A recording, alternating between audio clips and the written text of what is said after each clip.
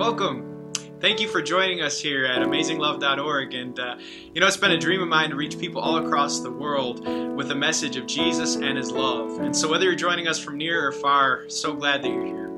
And we'd love to hear what God is doing in your life. So if He's blessed you by this ministry, please email us at impact@amazinglove@gmail.com. If you'd like to support this ministry and make sermons like this possible every week ongoing, please go to AmazingLove.org and go to our giving tab. But now may God bless you. May He guide you. May He speak into your life and direct you all through the power of His love. Thank you. Have you ever had a question that didn't get a satisfying answer? For example, maybe you were in a situation and you heard someone say to you, "No, really, it's not you, it's me." And you were wondering, okay, what does that actually mean? Because you could tell maybe there was a smoke screen there. Like, just be honest. Was it the bad breath? Was it my hair? Did I say something? Because I'd really like to know. Maybe you walked into a situation and you ever encountered awkwardness and you're wondering why. Like, were you talking about me or what? And you just really, could you just be honest and let me in, right? Maybe it's about things in this world. Like I read the Trib, and all I see is things in Springfield. And sometimes I wonder, what is actually going on? What do they do? Who's in power? Is anything going on behind the scenes that I don't know of? I sure would like to know a little bit more of why we don't have a budget, right?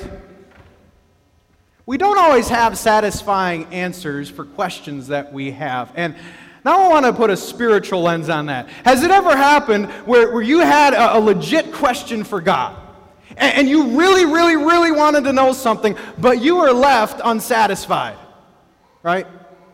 Maybe you were in a Bible study. Maybe you were hearing a sermon. Maybe you were with a pastor, mom or dad, doesn't matter, and you really wanted the answer, but for whatever reason, they didn't give it to you. Maybe it was a mom or dad who just didn't know, go ask the pastor, I don't know, and just didn't feel sure.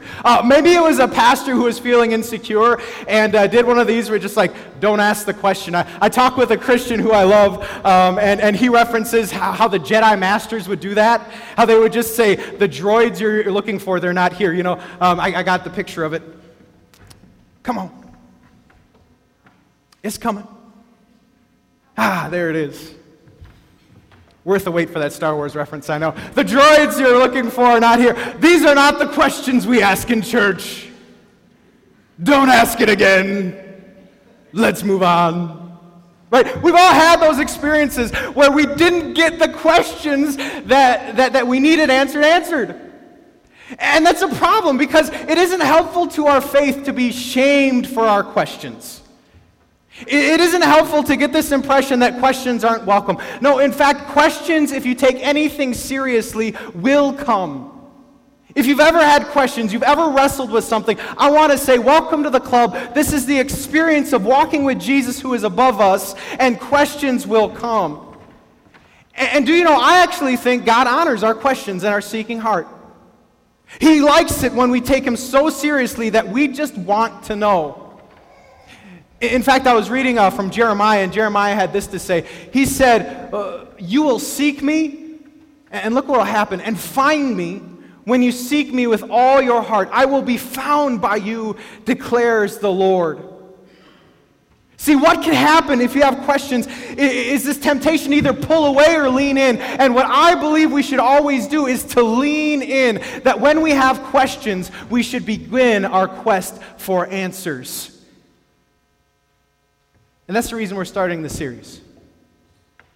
This series is for skeptics, for agnostics, for those who wonder why to some really hard and weighty questions. And today's one is pretty important. I don't know if anyone has ever wrestled with God when they were suffering. I don't know if anyone has ever wrestled and asked, okay, I know God is good, He's all-powerful, and He's loving, so then why this? That's where two ladies are today. Two ladies know God's power, they know His love, but they're left in a circumstance that says, okay, knowing what I know, then you have to be real with me, Jesus. Why this?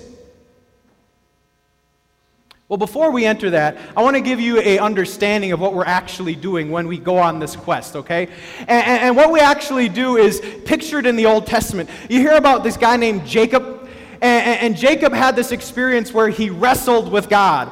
And it's interesting to consider wrestling with God. That's kind of like a 300-pound uncle wrestling with a toddler, right? Like the only way that wrestling match goes on is when that uncle allows it, right? And so for whatever reason, Jacob was allowed to wrestle with God. And the uncle proved his power, God proved his power. He just touched the hip and it became dislocated. So he again knew God's power. But an interesting thing happened. He said, I won't let you go. Jacob said this, I won't let you go. And again, he was being allowed to be wrestled with it and under that pressure. But I won't let you go unless you bless me, Jacob said to God. And you know what happened? He was blessed. God acquiesced to his desire. When you seek God and go on that quest, and you say, I won't let you go, I won't let this go until you bless me, what I believe can happen is that you can be blessed when you seek with all your heart that you may find. So skeptics, agnostics, stop leaning out, and I invite you to just lean in and go on the quest to see what you might find. Because I think you'll find some blessing. And so we're going to talk now about those sisters. And we're going to lean into God. And what's interesting, and let me set up just their relational aspect, a little bit of the context, is that, do you know people who are like so close to you that you call them family? You know, they're not your immediate family, you didn't grow up with them, and sometimes that actually makes them closer, but that's another story. But they're so close to you that even though they weren't immediate family, like they're family.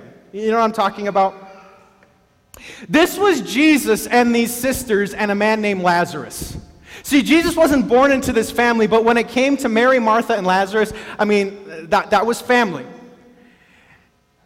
And so what makes this even harder is that when it's coming to a question of love, there is love from Jesus to these sisters. They know it completely. And they also know his power, but again, they don't understand why they're in the circumstance they're in. So let's read a little bit, and we're going to just read the whole section here from John, and then we're going to dig in. All right, so John 11. Let's see what happened. On his arrival, Jesus found that Lazarus, the brother, had been in the tomb for 4 days. Now Bethany was less than 2 miles from Jerusalem, and many Jews had come to Martha and Mary to comfort them in the loss of their brother. When Martha heard that Jesus was coming, she went out to meet him, but Mary stayed at home. Lord, Martha said to Jesus, if you had been here, my brother wouldn't have died. But I know that even now God will give you whatever you ask. Jesus said to her, your brother will rise again. Martha answered, I know he will rise again in the resurrection at the last day. Jesus said to her, I am the resurrection and the life. The one who believes in me will live even though they die. And whoever lives by believing in me will never die. Do you believe this? Yes, Lord, she replied. I believe that you are the Messiah, the Son of God, who has come into the world. After she had said this, she went back and called her sister Mary aside. The teacher's here, she said, and he's asking for you. When Mary heard this, she got up quickly and went to him. Now Jesus had not entered the village, but was still at the place where Martha had met him. When the Jews who had been with Mary in the house comforting her noticed how quickly she got up and went out, they followed her, supposing she was going to the tomb to mourn there. When Mary reached the place where Jesus was, and this just broke my heart when I read it, just consider where she is emotionally and what she does next. And she saw him, the one that he loves. Can't even look in his eyes. No, she just falls at his feet and said, Lord, if you had been here, my brother would not have died. When Jesus saw her weeping, and the Jews who had come along with her also weeping, he was deeply moved in spirit and troubled. Where have you laid him, he asked. Come and see, they replied. And Jesus wept. And the Jews said, see how he loved him. This word is powerful, my friends. I'm just praying that you would get everything that is in this passage, everything that is in this word, so that when we come to our encounters with suffering, we know the true heart of God. May God so bless us. How many of you would say you hate to wait for things? Anyone hate to wait along with me? Yeah, and there are different things that I hate to wait for. I hate to wait for food when I'm hungry. Can I let you in? I was working this past week, and I forgot to pack a lunch. And so I'm scrounging for food, and there was only one thing that I had, and it was some muscle milk shake. And, some people talk about these shakes being meal replacement, you know what I'm saying? They're like meal irritation to me. Like, they just kind of, irritate the stomach rumblings. They don't satisfy, and all I got is this meal irritation going on, right? The muscle milk.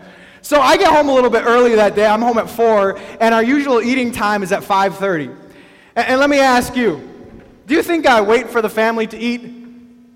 Not at all. I don't care, manners. I'm ready to get in trouble if that's what it means, because I am hungry, my friends. And so I go to the fridge, I warm up an old brat, I have a granola bar, and anything else I can find, because I am hungry and I don't want to wait anymore. You know what I'm saying, right?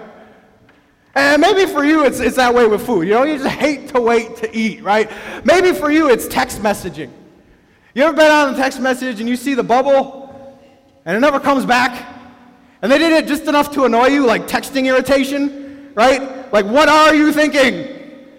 And then 2 hours later, and you're like, I'm done with you. This is not how this works, right? We hate to wait, don't we? And we live in a society that gratifies instantly a lot of our cravings, and that's what we've come accustomed to. Well, what's interesting is it's one thing to wait for a meal. It's one thing to wait for a text message. But let's go back to Mary and Martha's story, and it swings a serious way real quick. For it's one thing to wait on food and texting, but they are waiting on Jesus the healer to come and heal their brother. Now, every day that Jesus doesn't arrive, he becomes nearer and nearer to death. And they see that, they're witnessing that, and yet they know God's power. Can you imagine the emotion and how hard it was to wait? And then when Jesus finally shows up on the scene, look how long it's been. Verse 17, he says, on arrival, Jesus found that Lazarus had already been in the tomb for how many days? That's incredible. That's not making you wait. That's being straight out late. And the narrator even gives us more details about Jesus' lateness. He goes on in the next one to say that Bethany was less than 2 miles from Jerusalem, a.k.a. he wasn't that far away. Can't make the distance excuse. It wasn't traffic, right? And look at the next one. And many Jews had come to comfort them. A.k.a. a lot of other people showed up. Jesus, where were you 4 days later? Has God ever made you wait? Maybe you had a situation that you actually saw on the horizon. It was coming. Prayed about it. Said, God, don't let it happen. It happened. And now what? Know what I'm saying? What's interesting, and one of the things about this series, is that you will never understand completely the mind of God, okay? That's not the goal, and you will never put God in the box, because what is interesting is that even when Jesus shows up, he never answers why he was late. You get that? Even though it's like, if you'd been here, he wouldn't have died. And he never even enters that dialogue. So I was left to conjecture this past week, and I hope you'll put up with some pastoral conjecture. I asked the question, so why would he make them wait? This is what I came upon, and maybe you'll go with me, maybe you won't, and I won't be offended. But here's what I found. I believe that God may allow you to get low, so that when you get up, you never forget why and how. See, it is one thing to be instantly gratified, and when that instant gratification comes, you know this with kids, and they get what they want, they don't need mom anymore, right? They're done. How much of that happens with God? When God instantly gives what we were facing, instantly answers, how many times do we just say, yep, I'm done. Don't need you. But when we get low and then get up in a dramatic way, we never forget that experience. He makes it too intense to forget. And it kind of reminds me of this topic called ugly or messy crying. Do you know what I'm talking about when I talk about an ugly cry or a messy sob? It's the type where, like, even if you wanted to, like, talk, you're like, and you can't, and then you got the tear ducts, and you got snot everywhere, and you're just, and shaking hands, and I don't care, and hugs, and you know what I'm saying, messy sob? Everyone has a messy sob period. I believe. And as a Christian, sometimes you can have these messy sob periods combined with prayer. I don't know if that's ever happened to you. You've been messy sobbing it while talking to Jesus, and it's just, wow, this is intense. This is a new low. And I believe God may allow certain messy sobs to come your way. I believe it. The snot running and the tears and everything. He may allow that. So that when He raises you up, when He answers you, you will never forget why and how. See, this is what I know. It would have been one thing for Jesus to come earlier and heal Lazarus. And very truthfully, they had seen this happen already. This was no big deal. But to see their brother being raised from the dead, do you think they're going to forget that anytime soon? Do you think that they're going to realize that maybe Jesus is the Savior like never before? That's an experience I would never forget. And I bet if we would just talk with Christians in the room who have been so low and maybe messy crying with God, they could recount how God answered that period like never before when they got out of it. I bet there would be some stories in the room of how you remembered, and you could tell the story of your messy sob, and then what He did, and how you never forgot it. See, this is what I know about the God we follow. Watch out. Because when He wants to draw close to you and you want to draw close to Him, He's going to pull out all the stops and He doesn't care. He may allow some messy sobs if it means He has you that much more. He may allow it if it means He can hold you that closer, if He can show you His power and love like never before. And this is what I believe about why He makes them wait. And I know it's just conjecture. So that they never forget the love of God. But the biggest thing that's going on here is Jesus' relational wisdom. Okay, and I want to talk a little bit about relational wisdom. Has anyone ever been a waiter or worked in hospitality? Okay, and I was a college waiter for 4 years, so it was a consummate exercise. And really the goal is in reading people. And what I noticed is that not everyone goes out to eat the same way. You know what I'm saying? Like I don't get these people, but they exist. The people who are like crabby on a Friday night, eating a burger and having a drink. Like, I don't understand why you're sad. That's a good time to me. But I would read people who are sad, and I would enter into that. Or there's some people who have a ball. Also in the hospitality industry, there's some people who really love to talk to the waiter. And they'll just go on, and you'll be become friends. Some people want nothing to do with you. Like, take my order, get out of my face, right? And you get that impression sometimes, right? And it's all across the board. And so what I find about people is that not everyone reacts the same to the same situation. Everyone's out having burgers on a Friday night, and the tables are completely different. If that's the same, a smart relational person isn't going to react the same to every situation. No, they're going to understand what's going on and trying to enter in. And so sometimes around the guys, I'd be, talking dude talk and try to keep it even keel and not too much in your face. And sometimes around, people who are elderly, I'd be very respectful. Or around kids, I'd be goofy. You can change your style based on what they need. Back to Jesus. You need to know He is perfect relationally. And that can blow your mind. He knows exactly who you are and how to respond. And we see that in the case of Mary and Martha. Because they're in the same situation. In fact, they say the same thing. The same exact words. Look at verse 21. Verse 21, Martha says, "Lord, if you'd been here, my brother would not have died." And then verse 32, Mary says, "Lord, if you'd been here, my brother would not have died." These are the same situations, and yet Jesus' response is completely different based on that individual. He knows these girls way too well to give them the same kind of interaction. He is too perfect when it comes to relationship. And to the first one, Martha, He gives the ministry of truth. He aligns her focus. He answers her doubts and gives her the truth about who He is. Look at His response. He says, verse 25, He says, "I am the resurrection and the life. The one who believes in me will live even though they die, and he who lives by believing in me will never die." And when translated that, it made sense to me. I'm like, so you're saying we never die? That doesn't make sense in English. And literally in the Greek it was, though you die, you will not die forever. And I can understand that. Okay? And he gives her that truth. And basically what Jesus is saying in the midst of suffering is, though you suffer, I've overcome this situation. I've overcome this that you're going through. Now back to us. I don't know your story. I don't know your season of suffering. I love the old church pastor who says you're either approaching a storm, in a storm, or coming out of a storm, because that's reality.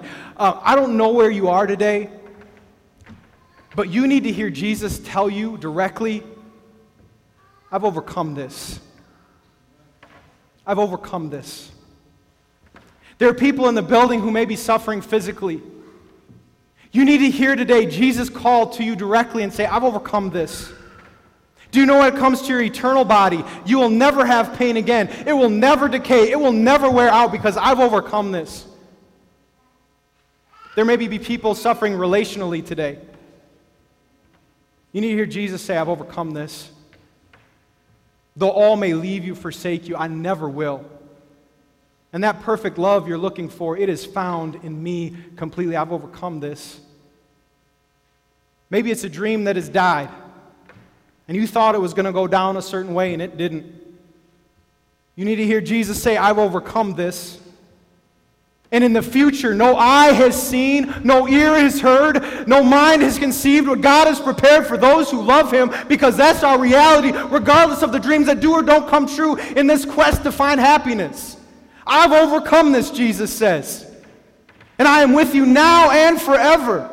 Whatever the situation, whatever the suffering, and we need to know this ministry of truth. We need to hear Jesus tell us today this hope. Because we go through a lot, don't we? But then we have the response to Mary. And the reality is, many of you, if you're Christians, you've considered the ministry of truth a lot. In fact, many of you in suffering will tell me the passages in Romans 8:28 and all these passages. We know the truth, and that's great. But this next part is maybe the nuance you need today. You need to see what he does with Mary. For when Mary is upset, when she sees Jesus, and she's so emotionally distraught that she can't look him in the face. She's so disappointed, I believe. She doesn't understand. She's reeling, I believe. Can't even look him in the face and just goes to his feet, falls down, and weeps. You need to see his reaction. Ready? Verse 34. Or actually, verse 33. So Mary again was messy sobbing it. And when Jesus saw her weeping uncontrollably, snot coming out, the Jews who had also come along with her weeping, he was deeply moved. And he was troubled. This is the guy who knows in seconds he's going to raise Lazarus from the dead. And then verse 35. Let's just read that out loud. Verse 35, let's say it together. 1, 2, 3. Jesus wept. That's the shortest passage in the Bible that might be the most insightful to the heart of God during suffering. Shortest might be the most insightful when it comes to the heart of God in suffering, because the reality about Jesus and his heart for you is that I believe he messy sobs to our messy sob. See, you were crying and you thought you were alone. You thought you were the only one who was sad. Jesus, who entered in, became fully man and experienced everything we experience, betrayal and the crushing of dreams and frustration. He sobs with us.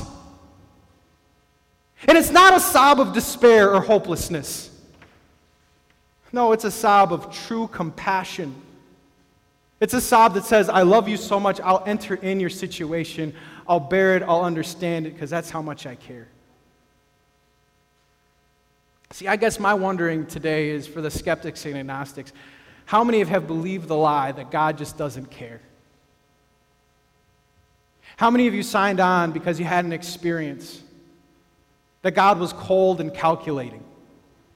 That he kind of just bats an eye and says, other people go through worse, buck up, boy. You need to see Jesus messy sobbing it. You need to see that he cares. You need to see that what sin did to this world was never his plan. We live in a messy world because sin entered in. And so if we've believed the lie that he doesn't care, we need to leave that here once and for all, because the reality is he cares on a higher level than anyone else. The reality is he became the man of suffering so we never have to suffer like he did. And he paid for our true punishment on the cross so that we could be forgiven, so that we could know just how far that compassion went.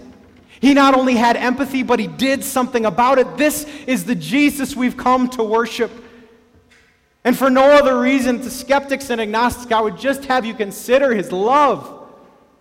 That he did more than your mama did for you. That he has done more than anyone entering in, understanding your pain, and answering it. And here is the answer for all messy sobbers. I love when it comes to Revelation. This was John's picture. Look what he does with our tears. I think God hates our tears to a degree. He hates our sadness, because there's be a day when he wipes away every tear. And there will be a day where no more death or mourning or crying or pain will happen, because that is gone. Jesus knew our sadness so much that he says, I've overcome this. And he enters into it. But Jesus is better relationally than a lot of guys. Can I dog the guys a little bit? If you're a guy in general, sometimes we're fixers, right? And so we talk with women, and we talk with our wives, and we talk with people, and instead of messy sobbing with their messy sob, we give them the ministry of truth, don't we? Jesus was better than that, wasn't he? Sometimes the people we experience just need some messy sobbing going on. They don't need to hear the answer. They just need to hear you care. This is Jesus. Would you see his heart today? Would you know he not only has truth that overcomes our situation, but also cares like no one else? But then we need to do something about it. See, I believe we are to be like Jesus in our action. We are to learn from him and then live like him.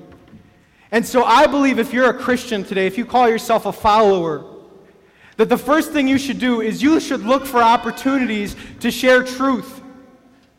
We live in a world where many people go through their suffering and don't know an adequate answer. I don't know how you deal with the funeral without hearing that there is one who is the resurrection and the life. We have that truth, don't we? I don't know how you go through a divorce without hearing that there is a perfect love, that there is someone who forgives. We have that truth.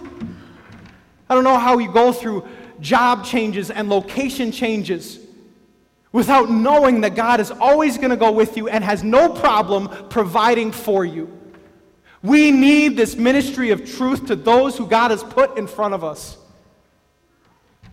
But then we need to be real with them. And the second thing we need to do is sometimes just be quiet and share our tears. Sometimes we just need to say, I get it. Man, I've been there, and that sucks. We need to empathize with those who are down. I want to close with a story where I had a chance to give both. Sometimes I wish you all could be a pastor just to experience some of the things that I get to experience. And the other week, someone came into church, and they were in the midst of that suffering period. And currently, they just needed a meal. And so I'm like, okay, I can do a meal. So we went to Subway and had a healthy meal. I want to give a healthy meal, right? Simple thing. And the first thing I was able to do was just hear of a situation.